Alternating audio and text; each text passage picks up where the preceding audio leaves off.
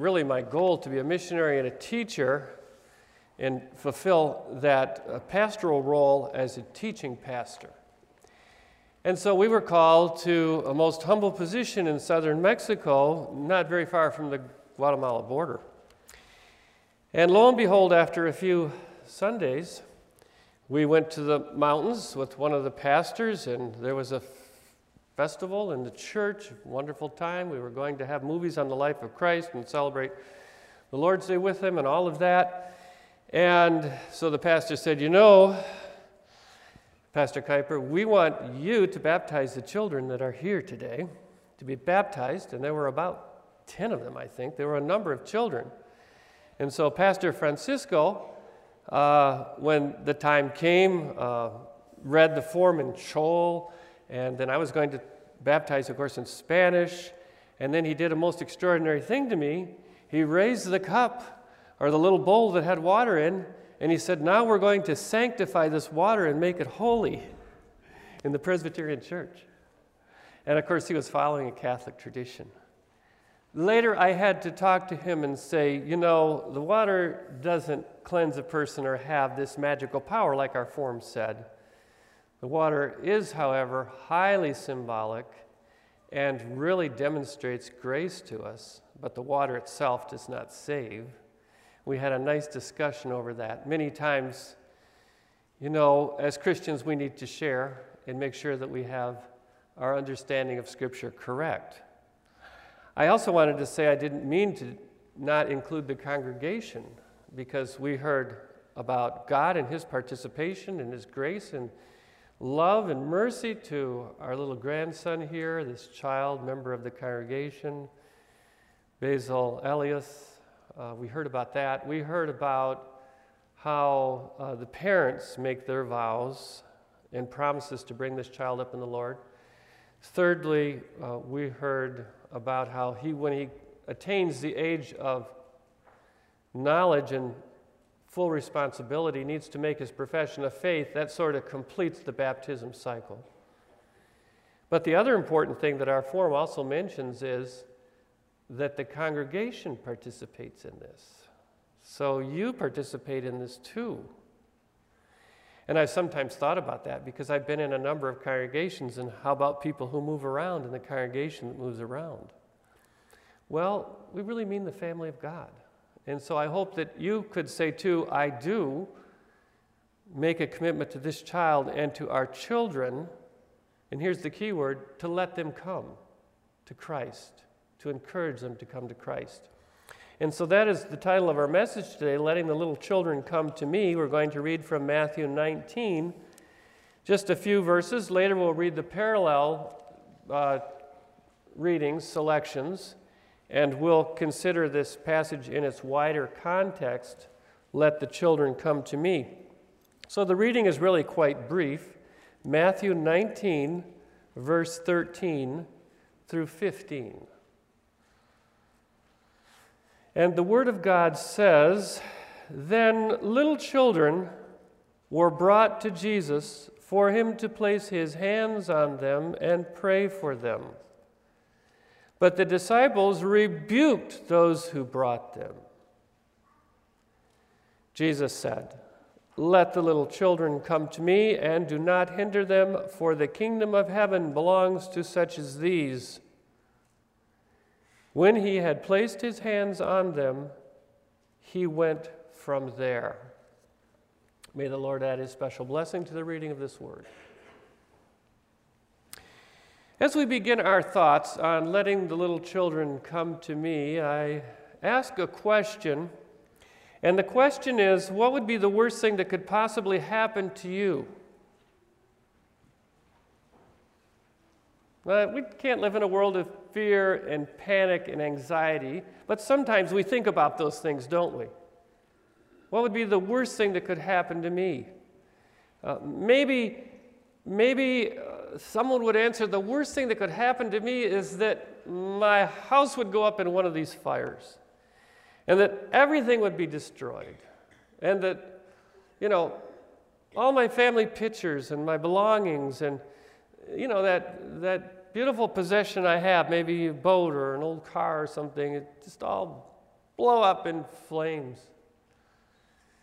Another person might say, I've dreamed about being X for many years, and I'm going along this path of my ideal, and there's a lot of disturbances in my way, and I can't seem to get to where I need to be, and so I'm struggling with the way I have to go as far as a career in life. That's a hard struggle. Another person says, I'm really afraid of cancer, and that would be the worst thing that could happen to me. I've had a loved one go through cancer, and I've seen the treatments, and I've seen the difficulty, and I've seen, the venom they have to put in the person to try to arrest that cancer. I've seen the operations. It's totally bummed me out and fatigued me out, and I just hope I never have to go through cancer. I've prayed that one to the Lord. I have to have conversations with the Lord about things that are fearful to us. What is the worst thing that could happen to you? A car accident and being paralyzed, maybe death from COVID-19. Some of those things have really been scary. See the people in India dying in the parking lots because they can't get oxygen and they're gasping for air. And it's no pleasant thing. There are terrible difficulties in this world. What would be the worst thing that could happen to you? Well, Jesus talks about that. And he doesn't talk in those terms. And that is the framework or the context of these words that we've read today. What would be the worst thing that could happen to you? And Jesus says very clearly that the worst thing that could happen to a person is not entering the kingdom of heaven. There it is. Not entering the kingdom of heaven. You must do everything you possibly can do to enter the kingdom of heaven. And let me add, help others to enter too. That's the framework of our passage. I want to just talk to you just for a minute about this framework as introduction in chapter 18. I found that especially prevalent in chapter 18. The disciples come to Jesus and they say, Jesus, who is the greatest in the kingdom of heaven? That is the wrong question to ask Jesus. But it's a good question. Disciples have to learn a lot. We have to learn a lot. And Jesus responds to that prideful question where the disciples were making too much of themselves. Who is the greatest in the kingdom of heaven? Making too much of themselves by saying that you must be humble. You must be like this little child that he called. You must change to enter the kingdom of heaven. And he gives a lot of teachings on the kingdom of heaven. He goes on in the 7th verse and following there, he talks about things like, don't miss the kingdom of heaven. And if your sense of sight or smell or hearing or taste or touch gets in the way, cut it off. That's hyperbole. That's sort of an exaggeration, but it makes the point. Don't miss the kingdom of heaven, because there's an evil one who tries to get into the heart, and he does it through the senses. And so control your senses, the Lord says. Then he talks about the lost sheep. That little sheep out on the mountain. It's only one loss. What's the matter about just one loss? And it's just a little sheep, It's not even a big sheep. Goes along with that child idea. It's in a little crevice. It's caught. It needs help. And the good shepherd will go high and low and hunt and find everyone who is supposed to be in the kingdom of heaven will be there. Even the little ones will be there. The kingdom of heaven. If there's a sin or offense, it's serious business in the church, and it must be confronted, because the kingdom of heaven is open through the preaching of the gospel, through the repentance of faith, repentance of sin and faith in Christ. And so sin is a very important thing, and it must be handled in the church. Many times it's not. But that's the kingdom of heaven too. You see, Jesus continues that the kingdom of heaven is all about grace, and that means that we must learn to forgive. And you have the unmerciful servant who was pardoned of so much and would not forgive one penny, but grabs a debtor and holds him by his neck and sends him to prison and will not show forgiveness. And he does not enter the kingdom of heaven because he has not learned about grace. The kingdom of heaven is the pearl of great price, and we must attain it at whatever cost. And so that is the context and the framework of let the little children come to me, for to such is the kingdom of heaven. So we come to this barrier. Sometimes, even in situations that are very special and very kingdom-oriented, don't let the little children come. That's what happens here in our passage. Don't let the little children come. Some of the parents in our story bring little children to the wise, kind rabbi. He's a young rabbi. Jesus never had any children of his own, but he certainly loved the children. Great compassion on them. The parents know of Christ's kindness and his gentle spirit, and they want Jesus to simply place his hands on them and give them a Hebrew blessing. Well, the disciples are aghast. Oh, chagrined, dismayed, repelled.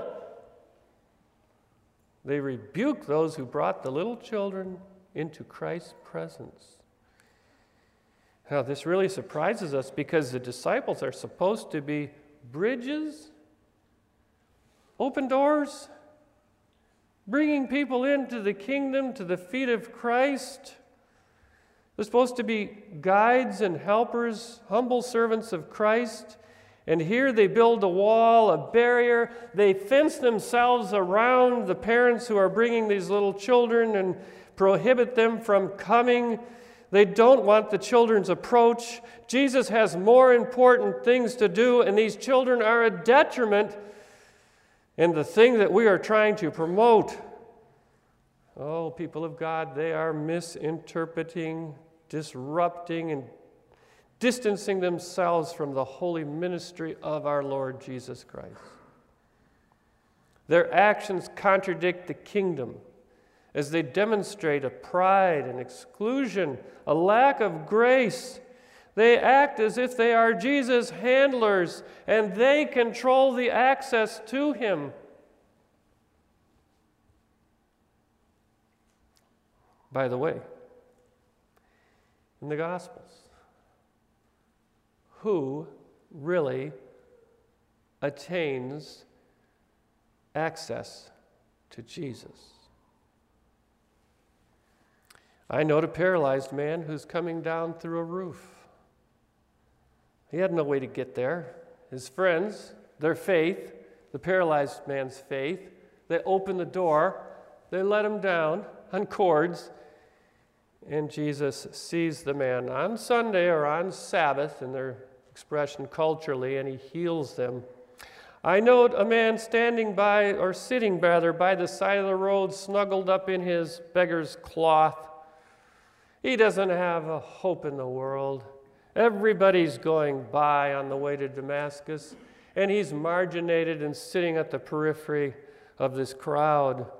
But he hears something. They say it's Jesus, and Jesus has been a healer, and so he cries out, "Jesus, Son of David, have mercy on me." And he lifts his hands and throws his cloak and tries to get there, and he can't get there. And Jesus comes to Bartimaeus. And in that day, Bartimaeus received his sight. Then there was that, I'm just giving you a few examples, there are dozens of them, that Canaanite woman. She was the foreigner. She was in the area of Tyre and Sidon. A Canaanite woman, some translations say Syrophoenician. Remember, they were the people who were in the promised land who were to be expelled. Many of them were not. Most of them were not. But she had heard about Jesus, and she had a huge problem, and it was that her daughter was demon-possessed. And so she came to Jesus humbly, begging the crumbs on the bread, and talked to Jesus about what her need was, and Jesus healed her daughter. And then there was that woman who managed to just touch the hem of his garment. She was being scourged by Satan, maybe a prostitute or some kind of a person who had had problems. She just reached through and touched the hem of his prayer shawl, and she felt the healing power going through her. And then there was that man who hung out in trees, Zacchaeus. That little guy, in Spanish we say chaparrito, the little guy, hung out in sycamore trees, and he saw Jesus, and Jesus looked up there because Jesus knew everybody who was in his panorama. He knew everybody, what they were all doing. I can't possibly watch all of you and seeing if you're paying attention, but Jesus, if he were here, he could. And he said, Zacchaeus, come down from that tree, go into your house today. And Zacchaeus became a member of the kingdom of God. That's the way Jesus is. He came to seek and save those who were lost, and that includes every one of us. In our story, the disciples are the problem. And Jesus will teach them a most important lesson: let the little children come.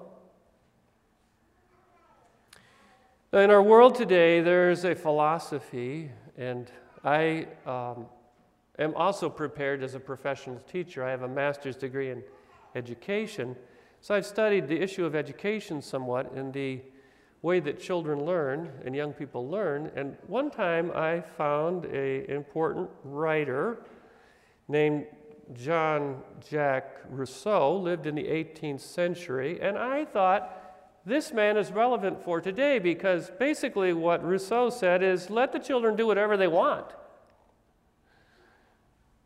Now, Rousseau wrote this treatise on education, the nature of man. You many times think of Rousseau as a political thinker, but he was political, but he also thought a lot about education. And in that treatise, he said, there's this little child, Emile, and I want to educate Emile, and I'll bring him up in a different way, because I believe that that child is pure and has no corruption in him. And the biggest problem of a child is the adults around him. Because sin is learned, or evil things are learned only. We're born perfectly. And so his idea of education was what is called, and still practiced widely today, non-directive education. And he went to the extreme, farther than most do today, but he said that the educator will simply follow that child around, look for his natural goodness, his talents for his direction, and magically it will blossom forth at the right time. Then the educator must be careful to capitalize on those tendencies of the student. But supreme above all is his freedom and his goodness. Now, some of these educational ideas are good. We want to make sure that children are appropriately educated, that we go according to their talents and abilities, which we understand is God-given to them, but we also need to correct them. But Rousseau, no. Rousseau said, let the little children come, do whatever they want. He had the faith in this innate goodness, and he believed that the key to building a better world and a better humanity is giving this freedom. Several years ago, I met a man whose name is Michael. Michael was brought up in a Christian family, but he had some questions on his way. As he entered the university in the town where we were, he began to study psychology and came in under the influence of a number of professors at that university, and they filled him with lies and deception in his maturing process. in his college education. And they deceived him, and he fell into the labyrinth of atheism. And he continues to accept fatalistic evolution and naturalistic causation as his foundation, and he does not believe that God exists. Everything is natural. Now, the difficult part is here that he had married a wonderful Christian woman and has 3 children with her. It's been a problematic and difficult thing for this couple. She married him as a Christian, and then he fell away and did not keep his vows and promises to the Lord. We pray for Michael. We ask that God will be gracious to him, because the church needs to pray for each person who is errant and who has fallen away from grace, that God will, as he did that one little sheep, find him and draw him back. We always are optimistic, and we always pray, and we always think the best and trust the Lord. But to this point, Michael does not believe. He has told Rachel that when his children get to the age of discretion, he's going to try to influence them to become atheists as he has. What a difficult thing. Michael is saying, let the children do whatever they want, whatever. That's not our approach. Jesus has something important to teach us. He contradicts the disciples and some in our modern world, and he commands us. This is not just a suggestion, people of God. This is a way in which we shall live. Let the children come. So now we're going to read the parallel passages, which are Mark 10, 13 through 16. And then we'll go to Luke, and we'll see a little wider understanding of this passage. Mark 10, 13 through 16.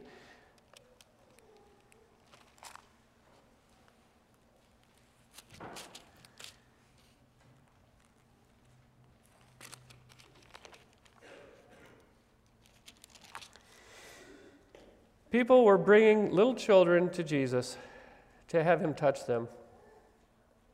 But the disciples rebuked them. When Jesus saw this, he was indignant. He said to them, let the little children come to me, and do not hinder them, for the kingdom of God belongs to such as these. I tell you the truth, anyone who will not receive the kingdom of God like a little child will never enter it. And he took the children into his arms, put his hands on them, and he blessed them. And then Luke 18, 15 and following.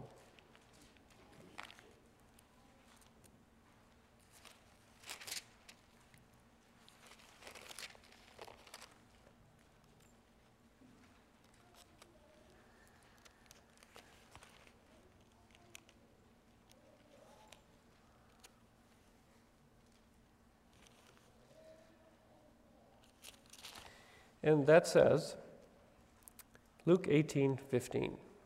People were also bringing babes to Jesus to have him touch them.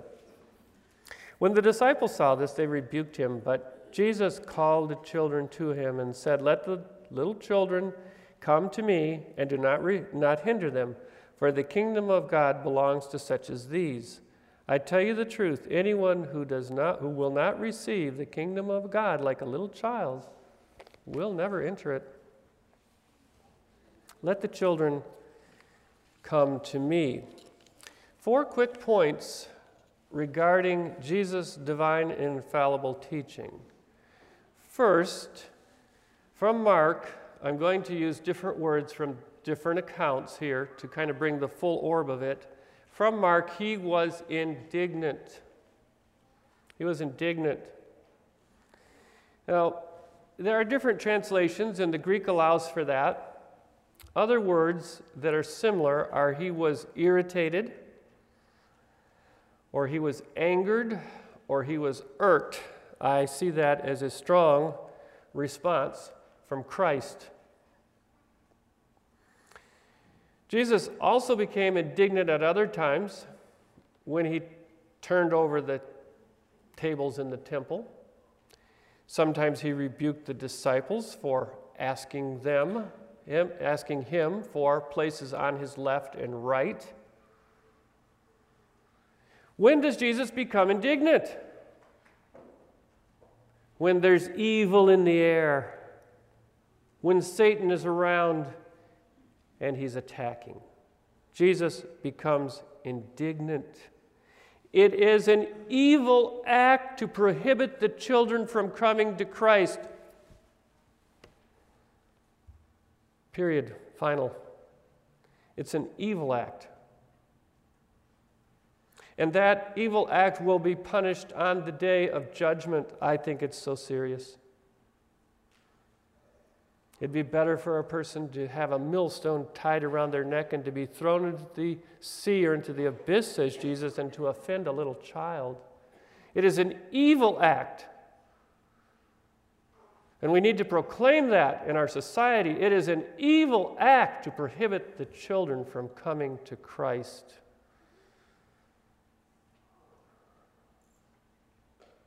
We are to encourage the children to come to Christ and not to sin, Matthew 18:5. Secondly, Jesus gathers the little children to himself. From Luke 18:16, he says, he calls the children. He calls them. Yeah, bring them forward. This is the all-knowing, all-powerful, all-present God who created us in our inmost being, who knit us together in our mother's womb, and he calls the little children to him. He has all authority, all power, all knowledge, and he knows the children, and he calls them to himself. And we as adults need to respond to that loving call. I can't remember a time, and I bet many of you could say this with me in your heart, when I did not love Jesus from being the littlest child. And why is that? Someone was obedient to Christ. Someone taught me, nurtured me, and brought me by my little hand to Jesus in a variety of ways. Jesus gathers the children to himself. Third, Matthew 19:14, Jesus taught us to bring our and other little children to himself. We are to place no hindrance before him. To such is the kingdom of heaven. That's why it's so important to bring our children to the baptismal fount. We are to place no hindrance. It's important to the Lord. Our children matter.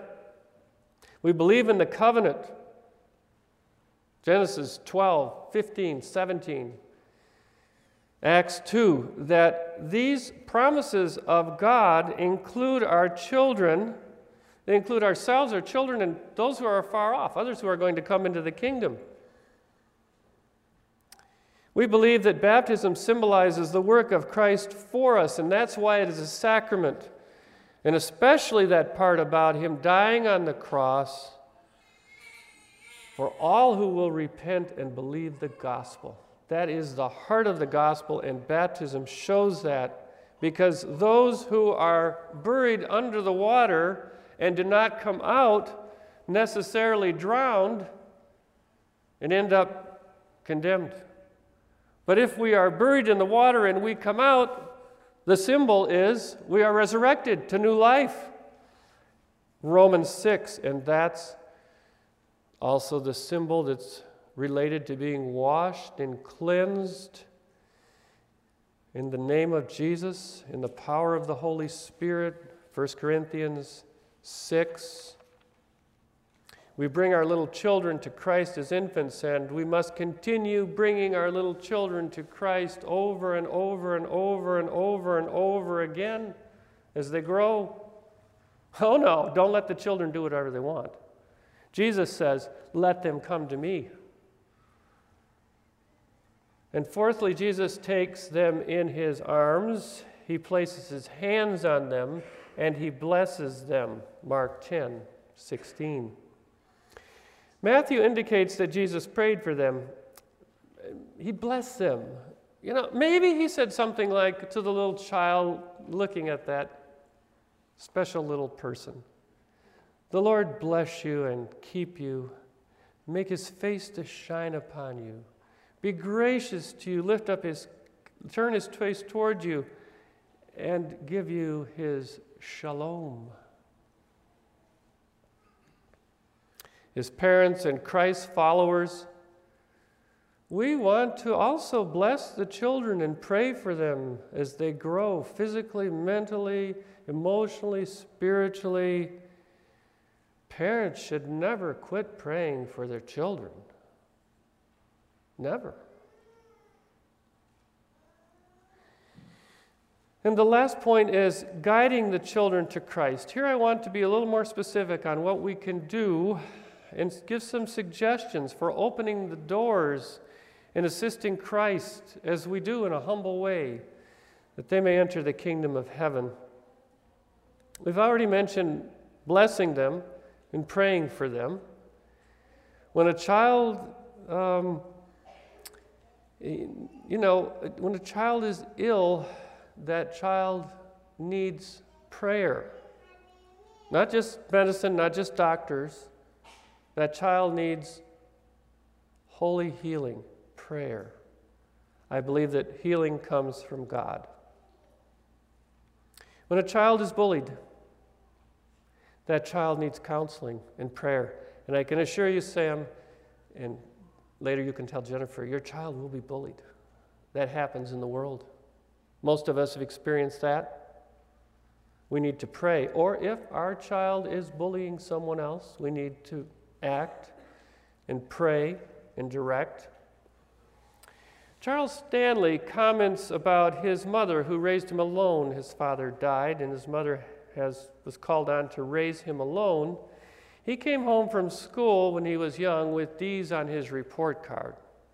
His mother, being a very godly woman, took him to his bedside and put him on his knees and prayed with him for a half an hour about his bad report card. She said, "Oh Lord, help Charles to do better in school. Help him to get better grades." And Charles was kind of subjected to his mother's fervent prayers for him on his behalf. And the next day she did the same thing, and she did the same thing the next day, and little Charles was getting a little bit frustrated, so finally he started to work harder and started to get good grades, thinking that his mother would, lighten up a little bit. But when he got a next report card and he did better, his mother marched him right over to his bed again and said, "Lord, thank you that Charles is able to do better." And they prayed for another half an hour. We need to keep praying for our children. And maybe our children pray for us too. That would be very appropriate.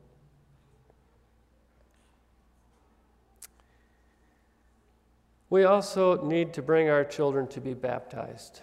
I have mentioned this, but I want to say that in baptism there are 4 parties involved. The first one is the Lord. He is the primary party. He's the initiator. He's the guarantor of the covenant. But there's a second party. It's the parents. They make the promises to bring up their children in the fear and knowledge of the Lord. And then there's the third party, the congregation, who stands in union with the parents and also makes their commitment to these children. And finally, it is the child himself, the baby, who will confirm these promises and take hold of the covenant and a communion of life, and will make his profession of faith, and we long to see that day, and say that I too want to be a follower of Jesus and enter his kingdom. Several other very brief suggestions are: we need to wholeheartedly support Christian education. In a world where family devotions are seldom practiced, we need to practice them. Family altar. Turn the cell phones off, the televisions, all the other electronic media, and have a time of eating with your children and a time of scripture reading and prayer in an appropriate way for them. We need to promote that children are present when family visiting occurs. Many churches don't even have family visiting, but it's very important that the elders visit the families, and there's family visiting, and that the elders pay attention to the children. I remember that when I was young. My twin brother Dave, he was very interested that the elders would come to visit us, and they would ask the children questions. You know, how is Sunday school? Are you learning about the Lord? Do you have anything special to pray for? Would you like to tell us anything? And my brother Dave raised his little hand when he was about 5 years old, and he says, "Yes, elders, I have something to tell you." And the elders listened very well to Dave. And he said, "Here it is. My dad watched a football game on Sunday, and he drank a bottle of beer." And it was all the elders could do not to burst out in laughter. But we remember that to this day. The innocence of a child. The innocence. We need to include them. You know, they say things sometimes that aren't just what we would expect, but we need to include them. The last one's very serious. Keep track of your children and the media they consume. This is where Satan is entering the senses of many young people, the media they consume. There are many things we can do as Christians to fence Satan out of our home. And one of them is watching the accounts they might have on Facebook, TikTok, Snapchat, cell phones, iPads, computers. These are very important things. Our children are holy to the Lord, 1 Corinthians 7, and we must promote their sanctification. I could go on and on and on, and you have borne with me in a most lovely way. Thank you for doing that. But I want to give a word to grandparents today. I think they're special. I feel special and great and privileged to have grandchildren, this new little baby. It's hope. It's promise. You know, man, where we were staying in a campground, he said to us, "Oh, you have a grandchild. That's so nice," he said. "But, you know, I don't really know how you can bring a child into the world today with all the problems, you know." And he went on the problems. And I said, "Well, thank you for sharing that with me, but, you know, I think we can bring a child into the world because we have hope. And we know that a certain person named Jesus, he's coming to make all things new and establish his kingdom. And I have hope that things are going to be better." I know everything you said is true. And I just encouraged that man to read the Gospels. I didn't want to push at him too hard. But I said, you need to read the Gospels and find out who Jesus is and what he offers you. Hope. I could go on and on, but let me say about grandparents that I had such wonderful, loving, caring Christian grandparents. Their extreme love and their acceptance made the gospel attractive to me. I want to experience the realization of the kingdom of heaven in the presence of Christ and holding the hands of my grandpa and grandma. And grandparents can mean a lot, or they can be distant and not mean much. So I give the challenge to grandparents. Very important, grandpa and grandma. In a moment, we're going to sing my grandma's favorite hymn, and I thank you for doing that. Let us pray. Father God, thank you for giving us this word, letting the little children, encouraging us to let them come. And we want to live that, and we want to practice that, and we want to have them in the kingdom eternally with you and with us. That is our great hope. In the name of Christ our Redeemer we pray. Amen. The song is number 377, He the Pearly Gates Will Open.